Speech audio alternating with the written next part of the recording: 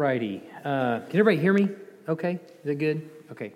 Hope you got a packet when you came in. Just a word of warning. I have no hearing in my left ear right now, so if you're going to speak up, you got to really speak up because I can't hear you. So I can barely hear me right now. So anyway, in your packet, there are two things you've got there: a front and back. Fill in the blank. You can follow along with me in the little outline. And then the second page is also front and back of, I hope it is all the scripture references that I have in this packet for tonight. I did that because we're all over the map. We're in kind of different books. We're not going to probably read them all, but they're all there.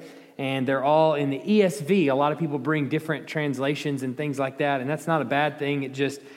sometimes it's hard to follow along. You got a person reading King James and then jump over to New Living Translation, and you end up with these complete differences, and sometimes it's hard to follow along. So I've got the ESV there for us so we can just follow along. They should also be in the order for the most part that they're presented in the packet, so we can follow along that way in the little passage list there. Now, here's what we're doing for the next few weeks. We've been walking through knowing God. Basically, we're attempting as best we can to look through the scriptures and understand who the God is that is presented to us in the Bible, as He has revealed Himself to us. What is it about this God? We've talked about everything from the fact that He has attributes that He shares with us. He has attributes that He keeps to Himself. He is three persons in one essence. We've talked about many of those things. And through that study of the knowledge of God, then we break out into different sections. Like after we talked about God the Father, then we looked at Mormonism and Jehovah's Witness and what they say about God and how that's totally different than what we believe, or how some of the things that they say are different than what we believe, and how we can engage with them on our front porch, and how we can talk to them. And so we did some of that. And now we come to a section in Understanding God where we've talked about His created order. That's the last thing we went through, right? We did 3 weeks on creation and understanding different views of creation, how the world came about, how to read Genesis 1 and 2 with those, whether you're an old earther, whether you're a young earther, how to read Genesis 1 and 2 in light of the creation account. And now we start to work our way into the created order itself. And we start with the spiritual realm, things unseen. Now, you're going to have to give me a little bit of grace here, because the things that we're talking about, I can't see, right? Just like you. So the nature of being spiritual and unseen is that I can't see them. And so, unless God just opens my eyes to see them, I know only what is here in the scripture, and some of those things aren't abundantly clear. So it's going to require me a lot of times going, I'm not sure, So we're just going to do the best we can, but we're going to break this down into a few different weeks.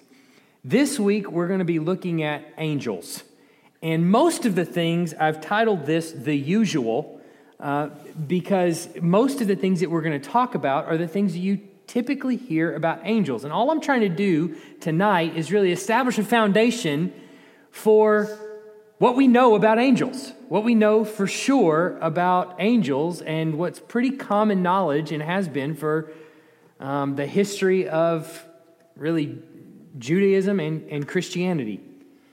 Next week, we're going to flip the coin and we're going to talk about demons and the things that we know for sure about demons, the things that we're pretty sure about in regards to demons and Satan, and then the things that are not true at all, the Mythbusters we're going to play at the very end. And so we're going to talk about those kinds of things. And then I think we have business meeting the week after that, if I'm not mistaken. So it should be the third Wednesday of every month we have business meeting. So we'll take a break. And then the following week, we're going to discuss all of the crazy things that I'm pretty sure you've never heard before. Things that we often kind of skip over, some crazy passages that we don't quite know what to do with always. Some things like you'll probably bring to mind the Genesis 6, 1-4 passage about the Nephilim and things like that, what is this? And passages throughout the Bible that you kind of go, what in the world are they talking about there? I don't even know what that means. And then you kind of just keep going. We're going to try to dive into some of those and talk about how they relate to the unseen world and what the Bible is trying to depict about this unseen world. And so a lot of those things that week, we're going to go, I don't know, but maybe. So just kind of bear with us as we go through that. That is, if we stay completely on schedule, if we don't get bogged down or anything like that, then that's what we'll do. What I want you to do as we look into this study, think about the questions that you have about the spiritual realm. Write them down if you have to, and bring them on Wednesday night. Because I want you to be part of this Wednesday night study. I think part of the charm, if you will, of Wednesday night is that you can ask the questions that you may not get the opportunity to ask. That doesn't mean you're going to get an answer. I'll just go ahead and tell you that. It doesn't mean you're going to have an answer. But maybe, maybe we'll uncover some things. And so bring those questions. That'd be good. If you want to email them to me first, that'd be fine too. I can bring them up for you. That's okay. So we're going to get started tonight. If you got a packet, we're going to go through this. The first thing that we got to do, just as far as an introduction, just to understand what we're talking about, when we talk about angels, we're talking about created spiritual beings. Created spiritual beings with moral judgment and high intelligence, but without physical bodies. So created spiritual beings with moral judgment and high intelligence, but without physical bodies. And part of the thing that I think is really important to think about there is God could have created 1 billion different worlds. There's more than that. There's an infinite number of possibilities that are there in his mind, but he created this one. And not only did he create this world, he created a spiritual world as well. And he tells us about it. Now, we don't know everything there is to know about the spiritual world, but we're not told nothing. There's a lot that's in Scripture, and he reveals some of that to us. And so we're going to kind of dive into that. But part of that is that he created these spiritual beings that have some sort of moral judgment, it appears. They have a high intelligence, that they don't have physical bodies. And the way that I typically think about the spiritual realm is existing at the same time and really in more or less the same space as the physical world. We just can't see it. I guess the way that I think about it, I don't know if this is helpful for everybody, but if you've ever gone to a 3D movie and taken off the glasses, is the movie 3D? No, it's not. You see a blurry image, a little bit blurry image, that's in 2D, right? Then you put on the glasses, and everything jumps at you. I think of the spiritual world in a similar way, that we are walking around this world without the glasses on, and the third dimension kind of exists out here. If we were given eyes to see it, if we had the glasses to look at, I think we would probably see a spiritual existence everywhere around us. Through the building here and out in the streets and things like that may or may not scare us, but I think that's what we're looking at here when we talk about a spiritual realm. And so there's these beings that have some sort of moral judgment, high intelligence, and they don't have physical bodies. They're spiritual in nature. In all the things that we're talking about here, angels are mentioned at least 350 times in the Bible, and in at least 33 of the 66 books.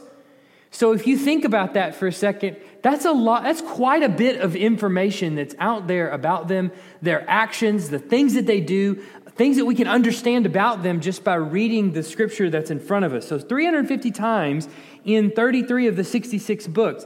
And Revelation contains at least 80 references to angels. Revelation alone contains at least 80 references to angels, and nearly 25% of all their appearance in Scripture happens in Revelation. So Revelation is a kind of a wealth of information as far as that goes, but not coincidentally, it is the hardest book to understand in all of Scripture. So we got that going for us. So what I want to do now is just work through a couple of things that we know pretty much for sure as the Scriptures reveal themselves to us. And I want to read a few of these passages, or have you read a few of these passages out loud. The first thing we know, angels were created created by God as part of the host of heaven, and that may even be in Genesis 1:1, which I'll talk about in a second. Somebody read for us the first verse there, the Genesis 2:1 in your passage list.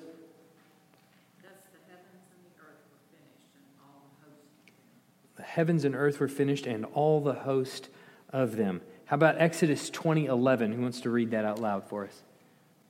For in the 6 days the Lord made heaven and earth, the sea, and all that is in them, and rested on the seventh day. Therefore the Lord blessed the Sabbath and made it holy.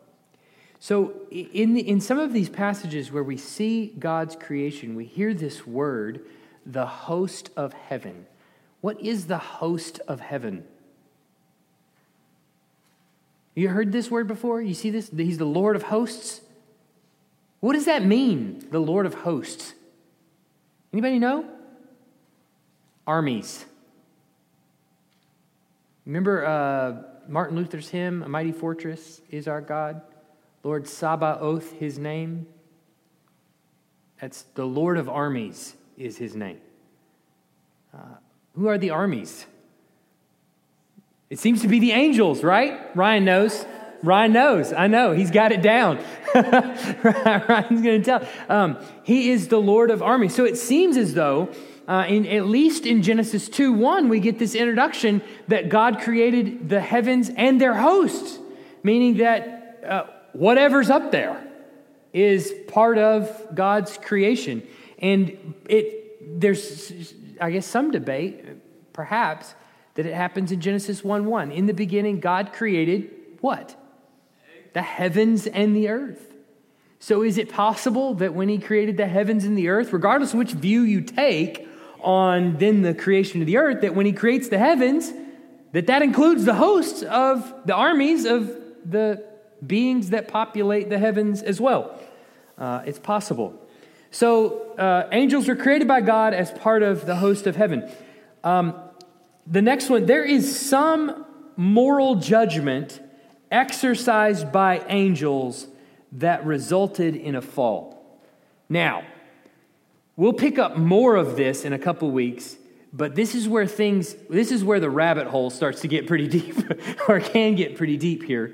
But a couple of these passages, let's look at 2 Peter 2:4. You've got there in your list. Somebody read that, and then somebody else read Jude 6.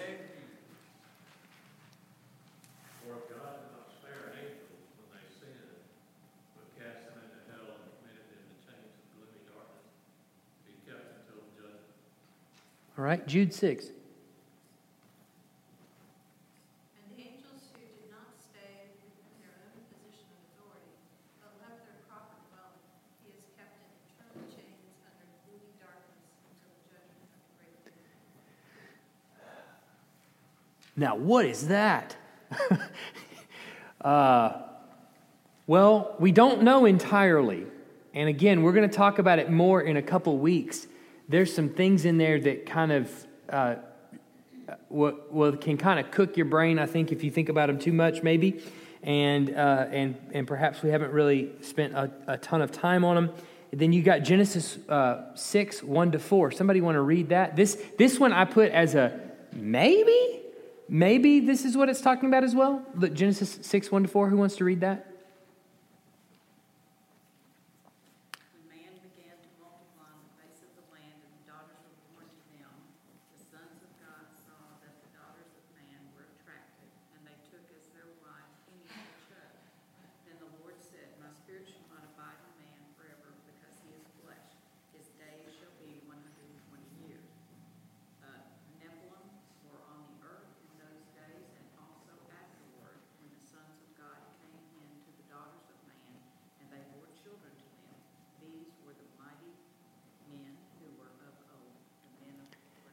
Yeah, so this passage right here, these 4 verses have kind of tripped everybody up, in the history of the church and then on into Judaism. And there's been a lot of different debate on what exactly is meant here. That's why I put it in italics with a big question mark at the end of it, that some will argue that that's what this is talking about, that it's talking about the same thing as 2 Peter 2, 4, and Jude 6. We'll talk about more of that in a couple of weeks. But the point is, the thing that I think we can say with reasonable certainty is that there was some sort of moral decision on the part of angels similar to the decision that was there with Adam and Eve, and that it resulted in some form of a fall, and that it resulted in them being locked in chains under gloomy darkness. We know that. And then we're also told some other things we'll talk about next week about the fact that, there's a serpent in the garden that's tempting the man and the woman to die. So we got that to deal with too. There's obviously another created being out there. We call him Satan. There's another created being out there that's tempting mankind to sin. So there's that complication as well that we got to think, what's he doing there? Here's the world that's created, and what does God say about that world? It's good. He goes through, if you walk through all of the creation, day one, starting in day 1, in Genesis 1 and 2, he saw that it was good. And then at the end, he sees that it's very good. But then in Genesis 3, we've got a serpent that's tempting them to die. So something happened in there that's not good. And we got to kind of see if Scripture reveals anything about that. It may give some clues. 2 Peter 2, 4 and Jude 6 may give us some clues. Genesis 6, 1 to 4 may also give us some clues as to what that was or the nature of it. We're not told much more than that. So, but point being, it does seem like we can conclude that there is some sort of moral judgment that's exercised by these angels. And at some point it resulted in some sort of a fall. The next one, angels are spiritual creatures that cannot be seen unless granted by God.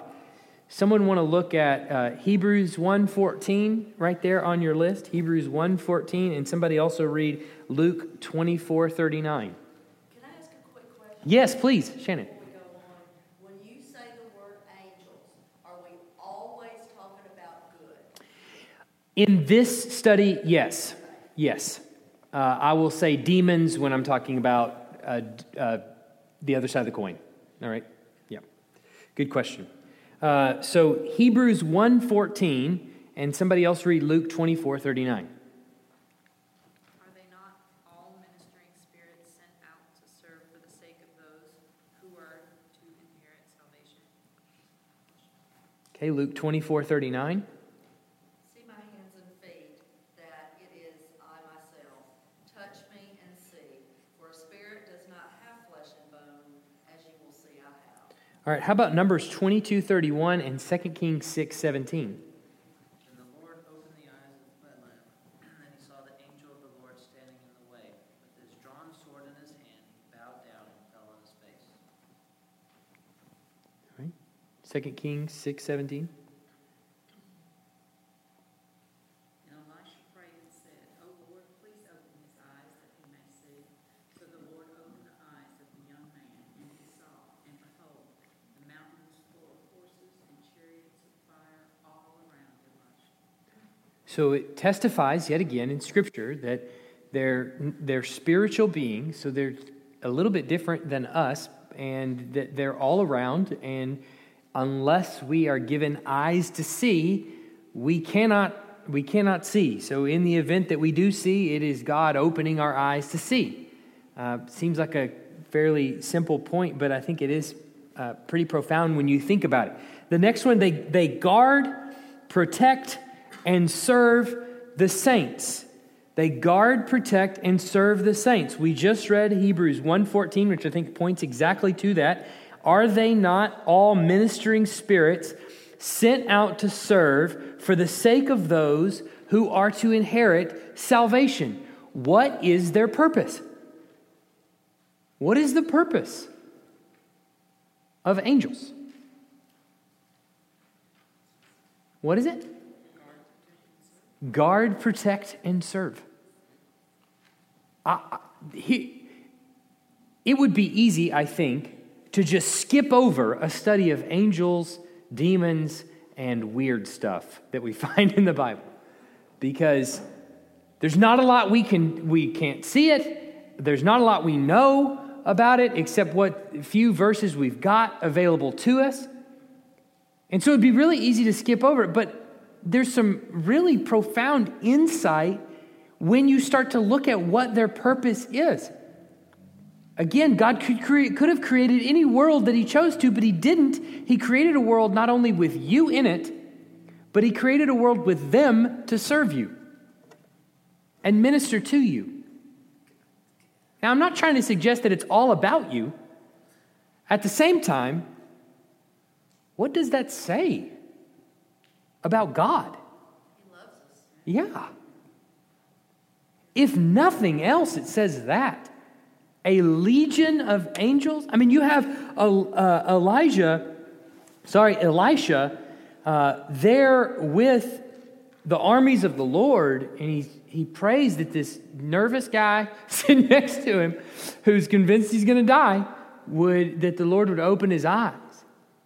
And when he does, what does he see? The ministering spirits there meant to guard, protect, and serve that are all around him. There are numerous times in the Old Testament where we see angels being used to make the enemy flee. And it's for the purpose of God's people to protect and serve, right? The passages in Scripture in Peter, he says, cast your cares on him, for he cares for you.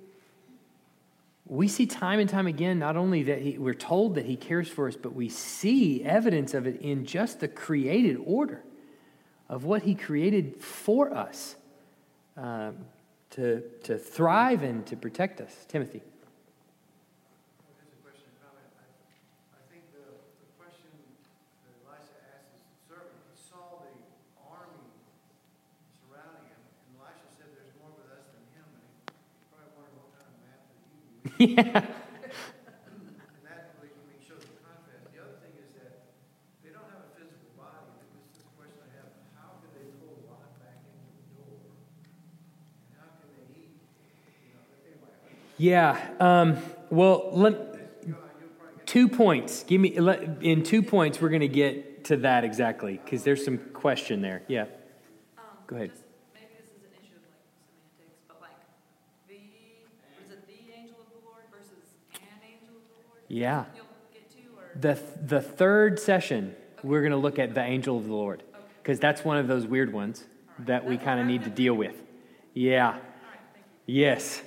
Good question. Yeah. So, Timothy, I want to get to your point in not this next one, but the one after that. They join us in worship of God. They join us in worship of God. Hebrews 12:22. Somebody take that one. But you have come to Mount Zion and to the city of the living God, the heavenly Jerusalem, and to innumerable angels in festal gathering. Yeah, so I think what the author of Hebrews is pointing to there is that in worship, as we gather together as a body, he's saying, you have come to Mount Zion. You have come here to worship in the city of the living God, the heavenly Jerusalem. And what's with you? What is it? An innumerable gathering of heavenly angels, innumerable angels in festal gathering. So what seems to be apparent, even really testified even in the Old Testament and now in the New Testament, is that when the people are gathered together worshiping the Lord, what they are doing in their worship is mimicking the worship of the angels around the throne in heaven. We've talked about this several times. I've talked about it from the pulpit from time to time. There's a reason why we do the things that we do in worship, why we don't just come in here and do anything we want to. I'm not disparaging people that do coordinated dances and things like that and use that as a ministry and things like that, but that's not part of the worship that goes on inside of a church. We're instructed in Scripture how to worship the Lord with songs and hymns and spiritual songs, with prayers, with the reading of His Word. So there's certain things that we do, and there's certain things that we're going to refuse to do, because what we're doing is patterning our worship after the worship that's going on around the throne in heaven. So if you think about that for just a second, what kind of attitude should we have in worship? It seems to indicate that what we're doing is really serious. And it's not just to be kind of taken in sort of a loosey-goosey, do whatever you want kind of way. That we can actually make a mockery out of what is really going on in heaven. And so the angels join us in the worship of God. Now, to Timothy's point here, the next one. Occasionally, they may be presented to us as human. Occasionally, they may be presented to us as human. Look at Hebrews 13:2. Who wants to read that one? Do not neglect to show hospitality to strangers, for thereby some have entertained angels already. You've heard this verse, yes? It blows your mind. Why does it blow your mind? What do you think about it? They could be at your door. Yeah. Yeah. That guy you hand $20 to might not be your average, ordinary bum, but could be one of those ministering spirits sent to you. Who knows? You know, I don't know what to do with that other than to say, yeah, I think that's what it means. I think there are times that we can that cross paths with these ministering spirits that we would be otherwise totally unaware about who they are, what they're doing here, those kinds of things, and would have no knowledge. I'm sure most of you in this room probably, I'm just guessing, just playing the odds, probably most of you have either had an experience or know someone who has had an experience that is just not able to be explained. And so I think in some of those instances you go, you know, I've had one of those, and I don't really talk about it a lot, except with people that know me best, and we've kind of talked about it back and forth. But because when you share those kinds of stories, people think you're crazy, you know, and you kind of go, I know what happened, and I'm not crazy. This happened. And it sounds weird, and it sounds strange, and, well, it is weird and strange.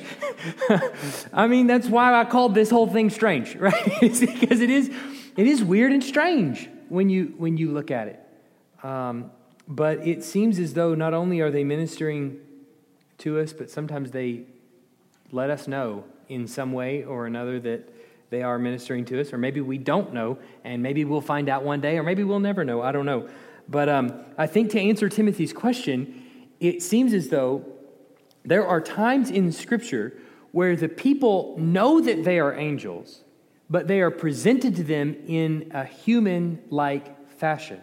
So he brings up the example of Lot, and you have this first Abraham sees the three coming to them, and he recognizes what Christina pointed out is the angel of the Lord, and then two angels that are with him, and the angel of the Lord stays with Abraham as he kind of begs him if there's how many righteous, all the way down to like 5, and he's like, okay, fine, I'll spare, and so the other two angels go into the city, and what's apparent in that story is that the city sees the angels, first of all, so they see them, and second, they're confident that they are men, because they want to take advantage of those two men that have come into the city.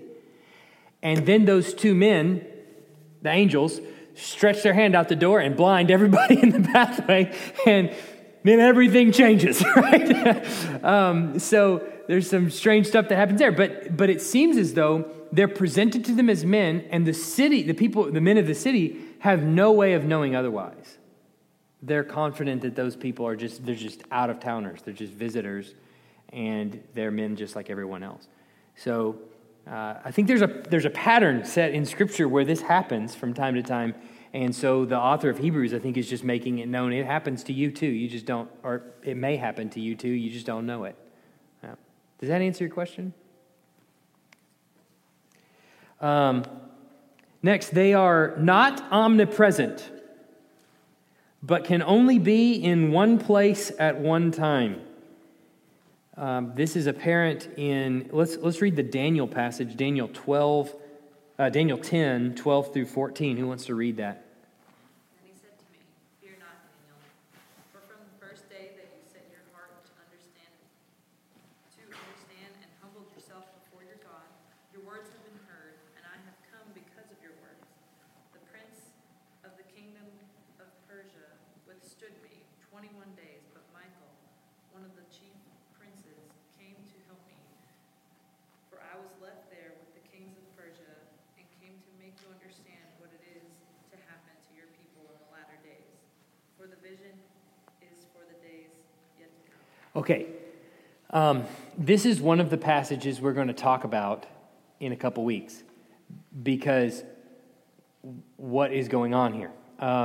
Daniel has prayed to the Lord in Daniel chapter 10, and the Lord is answering him with an angel.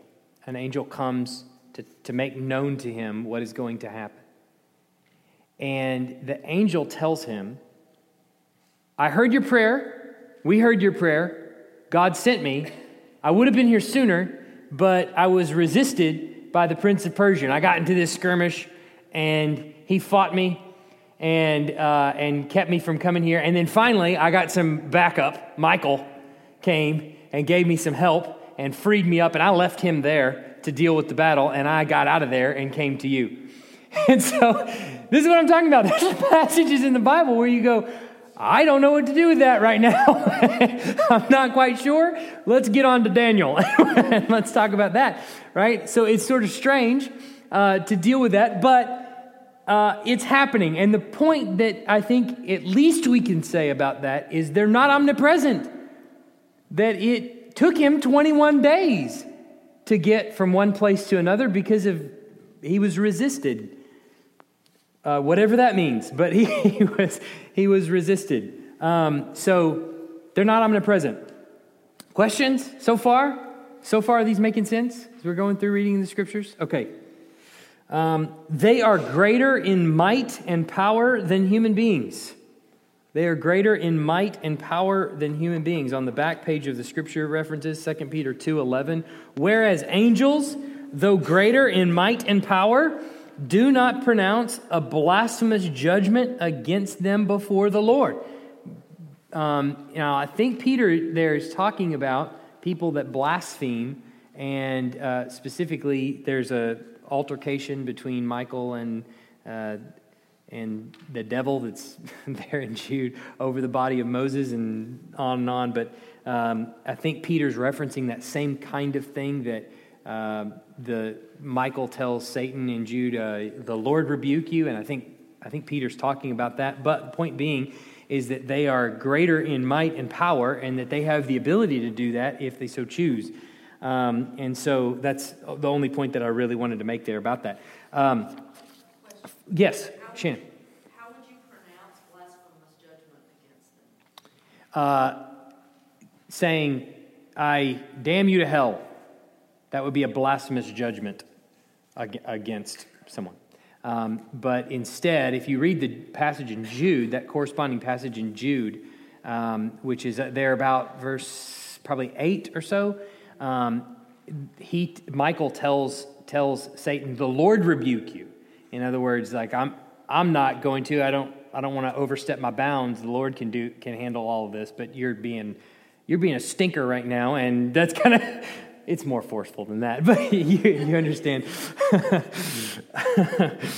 Yeah. So anyway, but the point being that I think what Peter clues us into is that there is obvious power. There's might and power with the angels. I think, again, back to the passage in with Lot in Genesis 19, I think it is, maybe 20, where they strike them blind right there just with a touch, where they call down fire from heaven on Sodom and Gomorrah right there. So there's obvious power and sort of might that come with the angels. Not only that, but then in Hebrews also, we're told that Jesus, in becoming human, is made a little lower than the angels.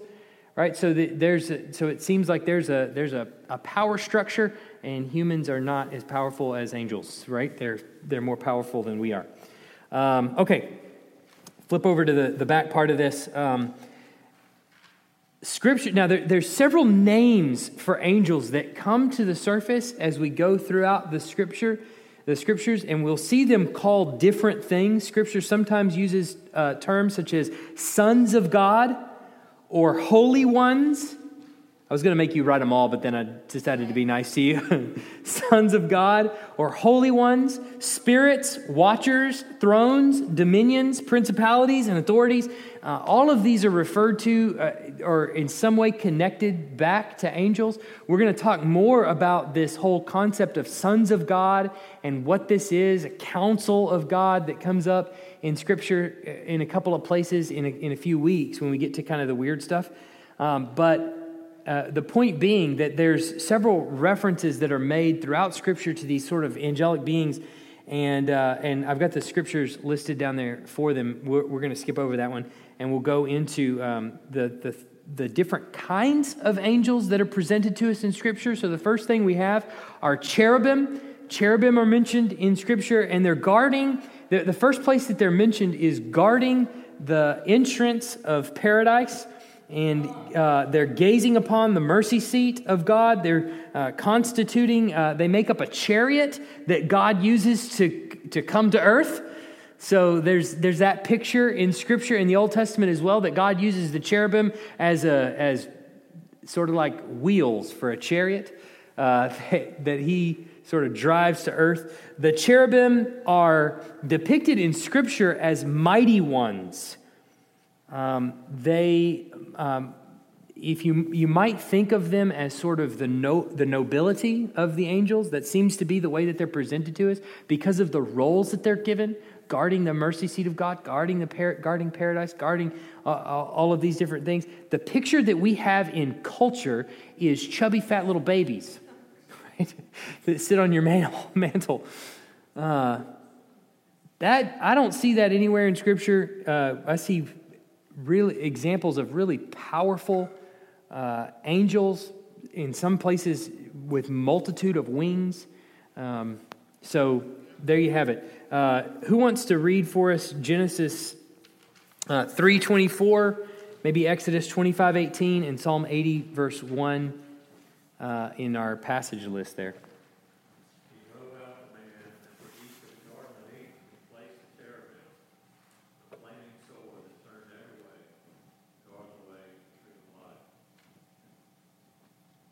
All right, Exodus 25:18. You shall make two cherubim of gold, of hammer work shall you make them on the two ends of the mercy seat.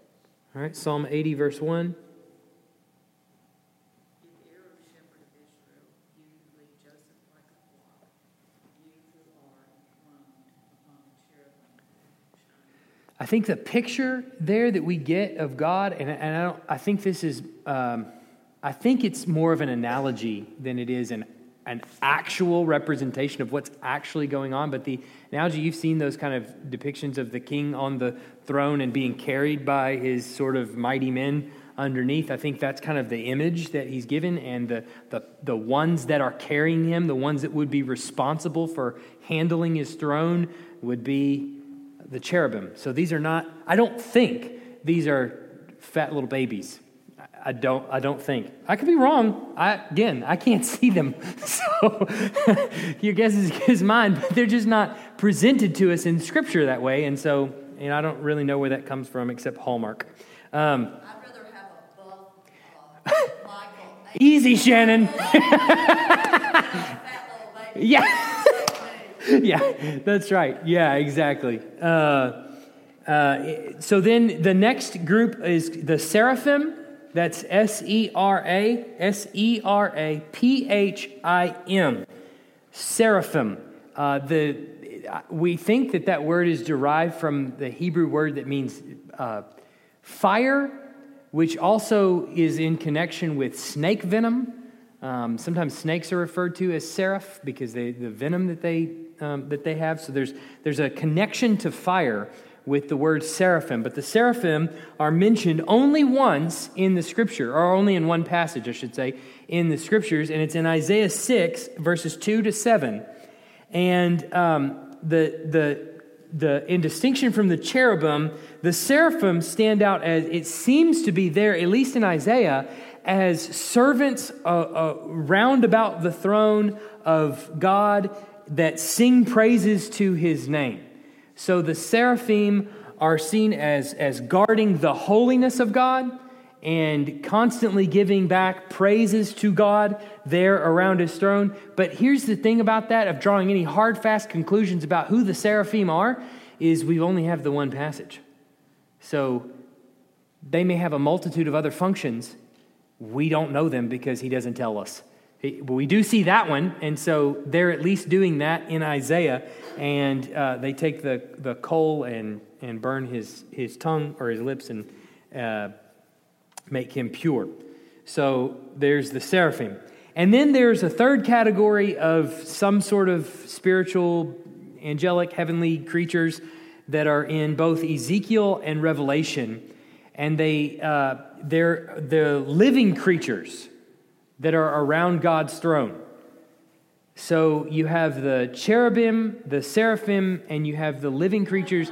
They're in Ezekiel 1 and Revelation 4. If you make a note of that, Ezekiel 1 and Revelation 4, you have examples there of these creatures that have multitude of wings, many eyes all around, many faces, face of a lion, eagle, a man, and what is it? I only got one ear.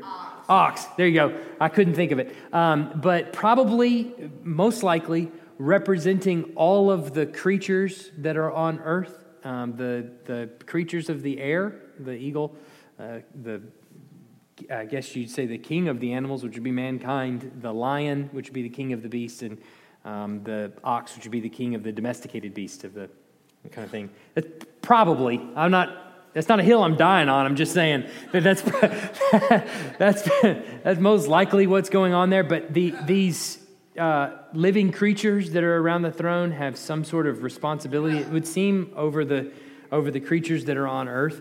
Now, it is true, though, that anytime we see the word angels, now not talking about cherubim, not talking about seraphim, not talking about living creatures, but anytime we see the word angels, we don't see any wings connected to them. So in our lore, we have, every time you see the angel, you got the robe and you got the wings. We don't see that in connection with strictly angels. So as an example, there's two angels who are mentioned specifically by name in Scripture. Now, when I say this, back to Shannon's comment, this is excluding Satan, or we'll talk about that next week, Satan or any demons. We're specifically talking here about two angels that are still on the good side, let's say it that way. Michael and Gabriel are the only two mentioned by name in Scripture. Michael specifically. Gabriel, it seems like, has the responsibility of, he tells us that he's a messenger. So obviously, in the times that we see Gabriel show up throughout the Bible, he comes to give a message. And then he also tells Zechariah in John 1. You remember what he tells Zechariah? Is it John 1 or 2 maybe? Remember what he tells him? Zechariah has a question. He's like, how do I know for sure that my wife is going to have a baby? And what does Gabriel tell him? What's that? He does silence him. He makes him mute, but he tells him something first. He tells him something about himself. He says, I am Gabriel, and then he gives his role. I stand before God. Therefore be silent. Right? I mean, it's sort of awesome because it's like an angel name dropping, like just the once, like he just sort of kind of gives a name drop and I stand before God and therefore you'll be silent. And it's kind of awesome. It's sort of a chilling moment. I'm in with the big guy. Yeah, I mean, like it's sort of an interesting thing. So there's Gabriel. We don't know a whole lot about him. Only the little details we get here and there. We do see him on occasion deliver messages in Daniel and various other places as well. And then we have Michael, who is called an archangel in Jude 9. You can read Jude 9 there. He says, here's the passage I was talking about, Shannon. But when the archangel Michael, contending with the devil, was disputing about the body of Moses, he did not presume to pronounce a blasphemous judgment, but said, "The Lord rebuke you."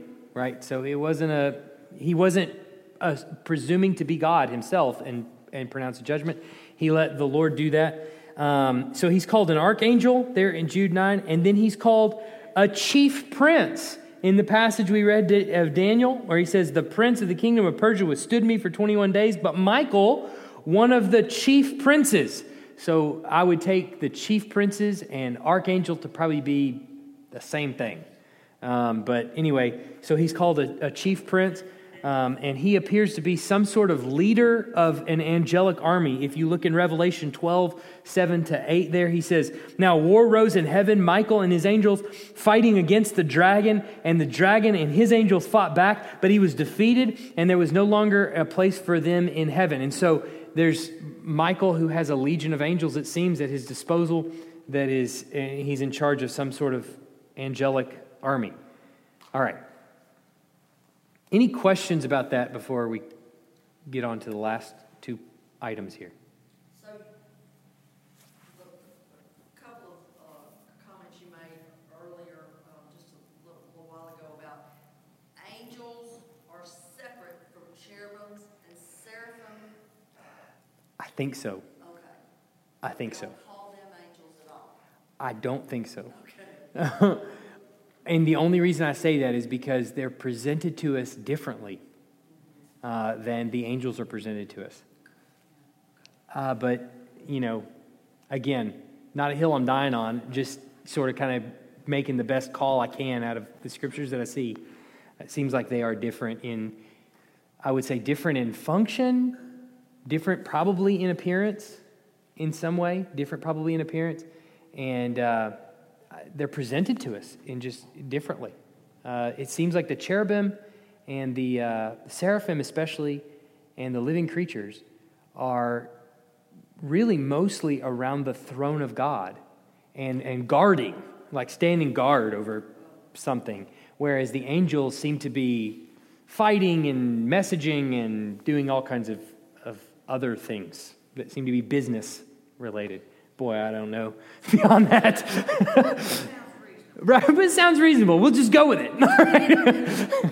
Yeah. Is there any indication in Scripture with fighting? Can they be wounded? Can they be wounded?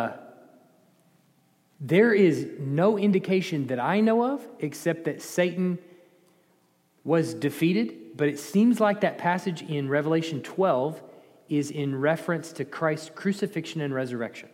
I think. It's debatable what's happening there in Revelation 12. I get that. But what it looks like to me is Christ's death, burial, and resurrection and ascension leaves Satan powerless. So when it says, but he was defeated and he was thrown out of heaven, it seems like the accuser, which we'll talk about next week, has no place before the council to accuse the brothers day and night because of the death of Christ. So outside of that, I don't see any injuries. So they're locked up? That's just literal, or just telling us they're just... Well, that's a good question. When it says locked up, I'm inclined to think that is they are inactive, out of commission, prisoner of war kind of language, where they're done away with, right? They can't assume their normal activities, and it seems to be in connection with what they've done. They've done something so heinous that God doesn't even give them a leash. He totally locks them away, I guess. Best I can make of it. But there's two final things. These are kind of myths and legends and the sort of questions that go on about angels. One is, do we become angels when we die? Now, some have taken a passage in Matthew 22. So it's Matthew 22:30. I've got it down there for you. It says, this is Jesus talking. He says, for in the resurrection, and he's talking about people, because there's a question posed to him about, well, if a person is divorced or has lost their husband up six times, they marry the seventh one, when they die and they go to heaven, well, whose husband will they be? And there's some irony there that we won't get into about the questions being asked. But Jesus says to them, for in the resurrection they neither marry nor are given in marriage, but are like angels in heaven. And some have taken that and gone, see, we're going to be like angels in heaven, so when we die, we're going to be like angels. But I think Jesus is saying there that as the angels are not married, so they will not be married. And I think proof of that is the following passage, Luke 20:34-36, where it's corresponding to the same thing. He says, Jesus said to them, the sons of this age marry and are given in marriage, but those who are considered worthy to attain to that age and to the resurrection from the dead, neither marry nor are given in marriage, for they cannot die anymore, because they are equal to angels and are sons of God, being sons of the resurrection. I think what he's pointing to there is that there's a reason they can't be married, and that's what I'm talking about, that when they're in heaven, they can't be married and are like angels. So I don't think that you will ever be anything other than human. You and I will be human and only human, because we were created as humans, and we will be humans, and we will be given bodies, and there's that. Okay? So I don't think we'll ever change into angels, which I think, as we've talked about, are different beings entirely. Now, the other question that typically floats around about angels is, do we have individual guardian angels? Now, a lot of you will laugh that question off, I know, because I have before as well. But it does come from some places in Scripture where people go, hey, maybe we do have guardian angels. Look at the last two passages before we close here, the last two verses that we've got there. Matthew 18:10, Jesus is telling them about taking care of the sheep that are in your congregation, essentially. He says, see that you do not despise one of these little ones. And by little ones, he means Christians, people that believe in me. One of these little ones. For I tell you that in heaven, their angel always sees the face of my Father who is in heaven. So people have taken that and said, oh, we each get an angel. We have a guardian angel. That might be true. It may also be that instead of playing man-to-man, they're playing zone. All right? That's possible. So that would mean that you don't have an individual angel, but it doesn't necessarily exclude the possibility that one angel is put in charge of each human. Acts 12:14-15, this one is very strange. Peter has been in prison, and it's nighttime, and Rhoda, the servant girl, is in the house. You remember this story? Peter comes to the gate, and he starts banging on the gate. And he's been let out of prison by an angel, and he's there banging on the gate, and he's saying, let me in, basically, it sounds like. And Rhoda, recognizing Peter's voice, in her joy, did not open the gate, but ran in and reported that Peter was standing at the gate. They said to her, that's the people that are inside the house, they said to her, you're out of your mind. But she kept insisting that it was so, and they kept saying, it is his angel. All right, now some people have taken those two passages and said, well, we each get our own angel. Well, they're in the last passage in Acts. It seems like the reason that I think that would be weird, if that's what it's talking about, that we have our own angel, is that the reason that they say it is his angel is because it sounds like Peter. Right? Isn't that what's going on in the passage? Rhoda hears the voice. She recognizes Peter's voice. She goes in and says, it's Peter. They say, no, it's his angel. If we each got an angel, follow me on this, if we each got an angel, and that's what this passage was saying, then those angels mimic our voices, right? That would be the logic. You would have to conclude there, is that, well, the angel sounds like Peter, so his angel must also assume his identity in some sort and mimic his voice? I don't know that that's what it's talking about. There's a couple of solutions that I think might be going on here, and beyond that, who knows? One is there's some Hebrew traditions that say that that's exactly what angels do, is they sort of impersonate the person that they represent. So it may be that they're influenced by that cultural tradition, but the scriptures you see don't tell us that. That's just part of their cultural tradition. Luke, being a faithful recorder, is simply reporting what was said, not saying this is true. That's one option. The other, I think, might be that the word angel might have taken on the connotation in the first century that of like your spirit, your soul, right? That they're saying Peter's dead, and what we're seeing is his ghost, right? Coming to talk to us. Yeah. That there may have been some sort of colloquial understanding of the word angelos, which means messenger or whatever, that might have kind of taken on that connotation of like your ghost. And so that's the reason it sounds like Peter. That's the reason it may even look like Peter, is because Peter's been killed. He's been in prison. He's been killed. You're being spooked out by his ghost. Don't worry about it. Just move on. That is hilarious. Right? We're not going to go out and see what's Right. going on. Yeah. Yeah. So, but nevertheless, what I would say, though, about the individual guardian angels, I personally doubt it, but I couldn't rule it out. There's not enough scripture one way or the other to either rule it out or rule it in. So I would just say, maybe.